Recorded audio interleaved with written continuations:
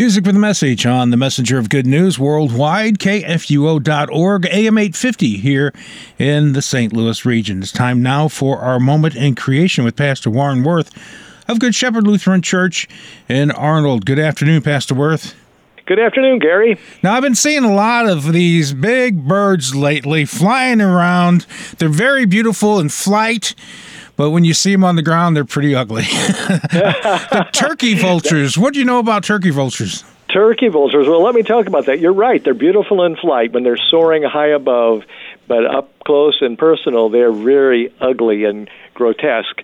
And the reason I'm interested in talking about them today is here at Good Shepherd Lutheran Church in Arnold, Missouri, we're suburbia, and yet we have a big piece of land here, about 6 acres. So we have lots of wildlife. We have deer, we have a fox, we see possums and skunks and stray cats and one thing and another, groundhogs.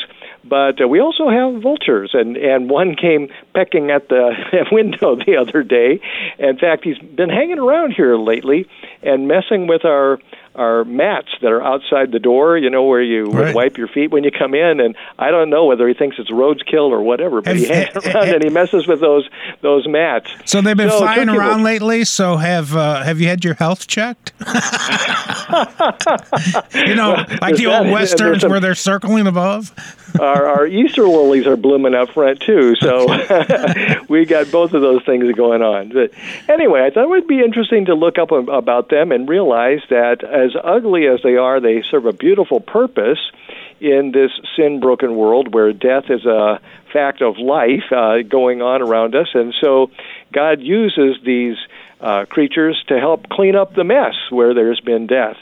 And so even the name, the scientific name, the genus for vultures is Cathartes, which means purifier. So God uses these vultures to rid the countryside and garbage dumps of unwanted waste and help to break down living things that have died so that it's dust to dust. Okay, so we don't have piles and piles of dead things all over the place. Right. And maybe that's part of the reason that vultures are kind of off-putting to us, knowing that they eat roadkill, that they eat dead things. It kind of makes us wonder, you don't want to be around these things because they're unclean. And yet, God created them in such a way that they're able actually to serve this useful purpose of cleaning up the carcasses of dead things, whereas most animals, if they ate dead stuff, would get sick from it. Vultures don't. The bacteria, which can carry disease, can pass unharmed through the digestive system of most animals, but the potent digestive juices of the vulture kill all bacteria entering into these scavengers. It has been stated that we may never know how many serious epidemics have been stopped because of the vulture. Vultures can sometimes be seen sitting on fence posts, holding their wings outstretched. This possibly serves 2 purposes. One purpose is to cool the bird. The other is to allow long rays of the sun to help destroy bacteria on their feathers. There's been a debate for a long time how vultures actually find their food. Is it mostly by sight or mostly by smell?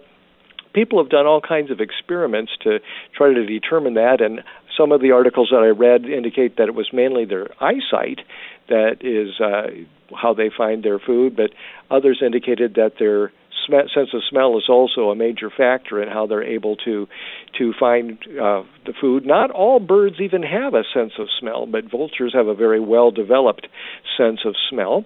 They don't have vocal cords, so they can't sing a song. They growl and make noises of other kinds, but they can't sing you a song. But they do a great job of cleaning up the countryside. I was going to look at another article here about a different version of vulture, not the turkey vultures we have around here, but there's one that's called a lesser yellow-headed vulture, and there's an article at Answers in Genesis about them that describes how their digestive system works and how it's in their crop, which is a part of their esophagus where they get the food, and in there they have a very powerful acid to help break things down and kill off the bacteria. And they're able, if you would surprise one, apparently If you catch a vulture by surprise, then it actually vomits out this stuff at you as a defense mechanism, and you don't want to go there, not at all. And so God has made them so that they also can keep their feathers clean, and so that's part of the reason that they have a featherless head for their dirty job. By having no feathers on their head or their feet, it makes it easier to keep those parts of their bodies clean, and then they can, after they're done with their meal, they can clean up their feathers both by preening and by spreading their wings out so that the sun helps to remove things. And even out in the rain, they'll stretch out their wings, so the rain also helps to wash off any extra food particles that may have stuck to their feathers. Sometimes we ask a question, well, if God created them to deal with the matter of death, what did they do before sin came into the world? And that's a good question that we don't have an answer for.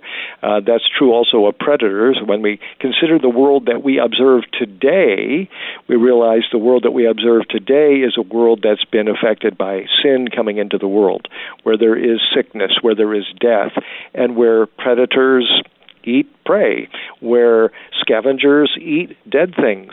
God designed them in such a way that in this sin-broken world, they serve a function that way. Obviously, they had a different function before sin came into the world, and should they be part of God's new creation, the new heavens and the new earth, where there is no longer any sin and no longer any death, I'm sure they'll have a different function then as well, as the lamb and the lion can lie down together in the new heavens and the new earth. But vultures, yeah, they're kind of an interesting thing to talk about, a little bit disgusting in some other ways. Mm-hmm. But here's some fun facts about vultures. Again, they don't have a syrinx, that's the bird vocal cords. They can't sing, but they can hiss, they can rattle, they can grunt, and they can sneeze to communicate. Vultures normally lay 1 or 2 eggs during the mating season. The eggs are cream-colored with brown and gray blotches. When they hatch, the chicks are blind and naked, depending solely on their parents. Vultures don't build nests.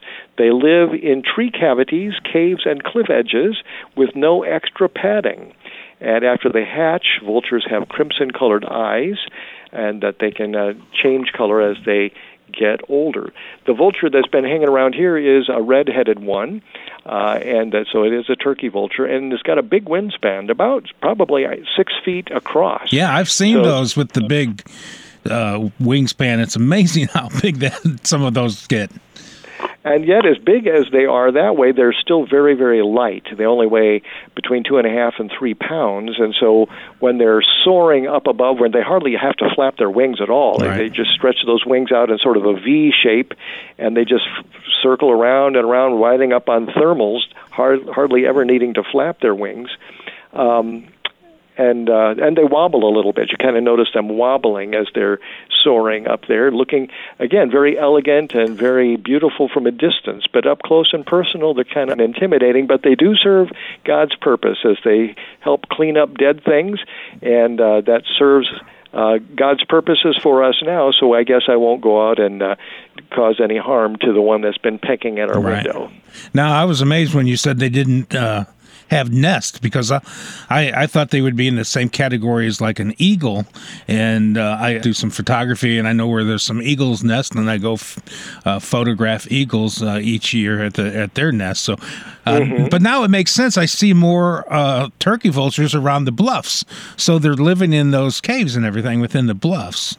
There you go. So now it makes a little bit more sense why I see so many around the bluffs, and I haven't come across any kind of turkey vulture nests. So I've learned something. You learn something new every day, I guess. You certainly do. And everywhere you look in the created world, you see God's wisdom, God's design in how He created things to serve a function even in this world that is contaminated by sin, where sickness and disease and death have entered into the picture. God still manifests His love for His creation, even in this, so that we can give glory to God that He's provided a way to deal with dead things in this sin-broken world, ultimately for our benefit. And we know that God ultimately dealt with the problem of death by sending His Son, Jesus, into this world. You know, death is not what God intended for us. God intends for us to have eternal life with Him, and that eternal life is found in Jesus, because He came into our sin-broken world. He became a true human being, lived a perfect life for us and offered up that perfect life on Calvary's cross to atone for all of our sins.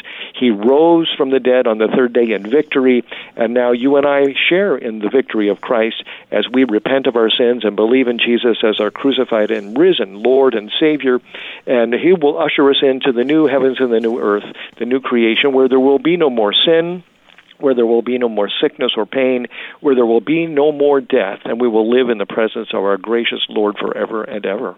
Would you like to lead us in a quick prayer? I would be happy to do that. Let us pray. Lord God, Heavenly Father, we give you thanks and praise for your wisdom, for your design shown in every part of creation, even in vultures.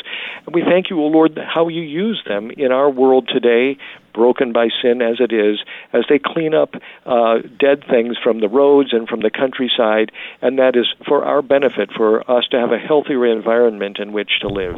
But we thank you most of all for your love shown to us in sending your Son Jesus as our Savior, who conquered death for us once and for all by his glorious resurrection from the dead on the third day.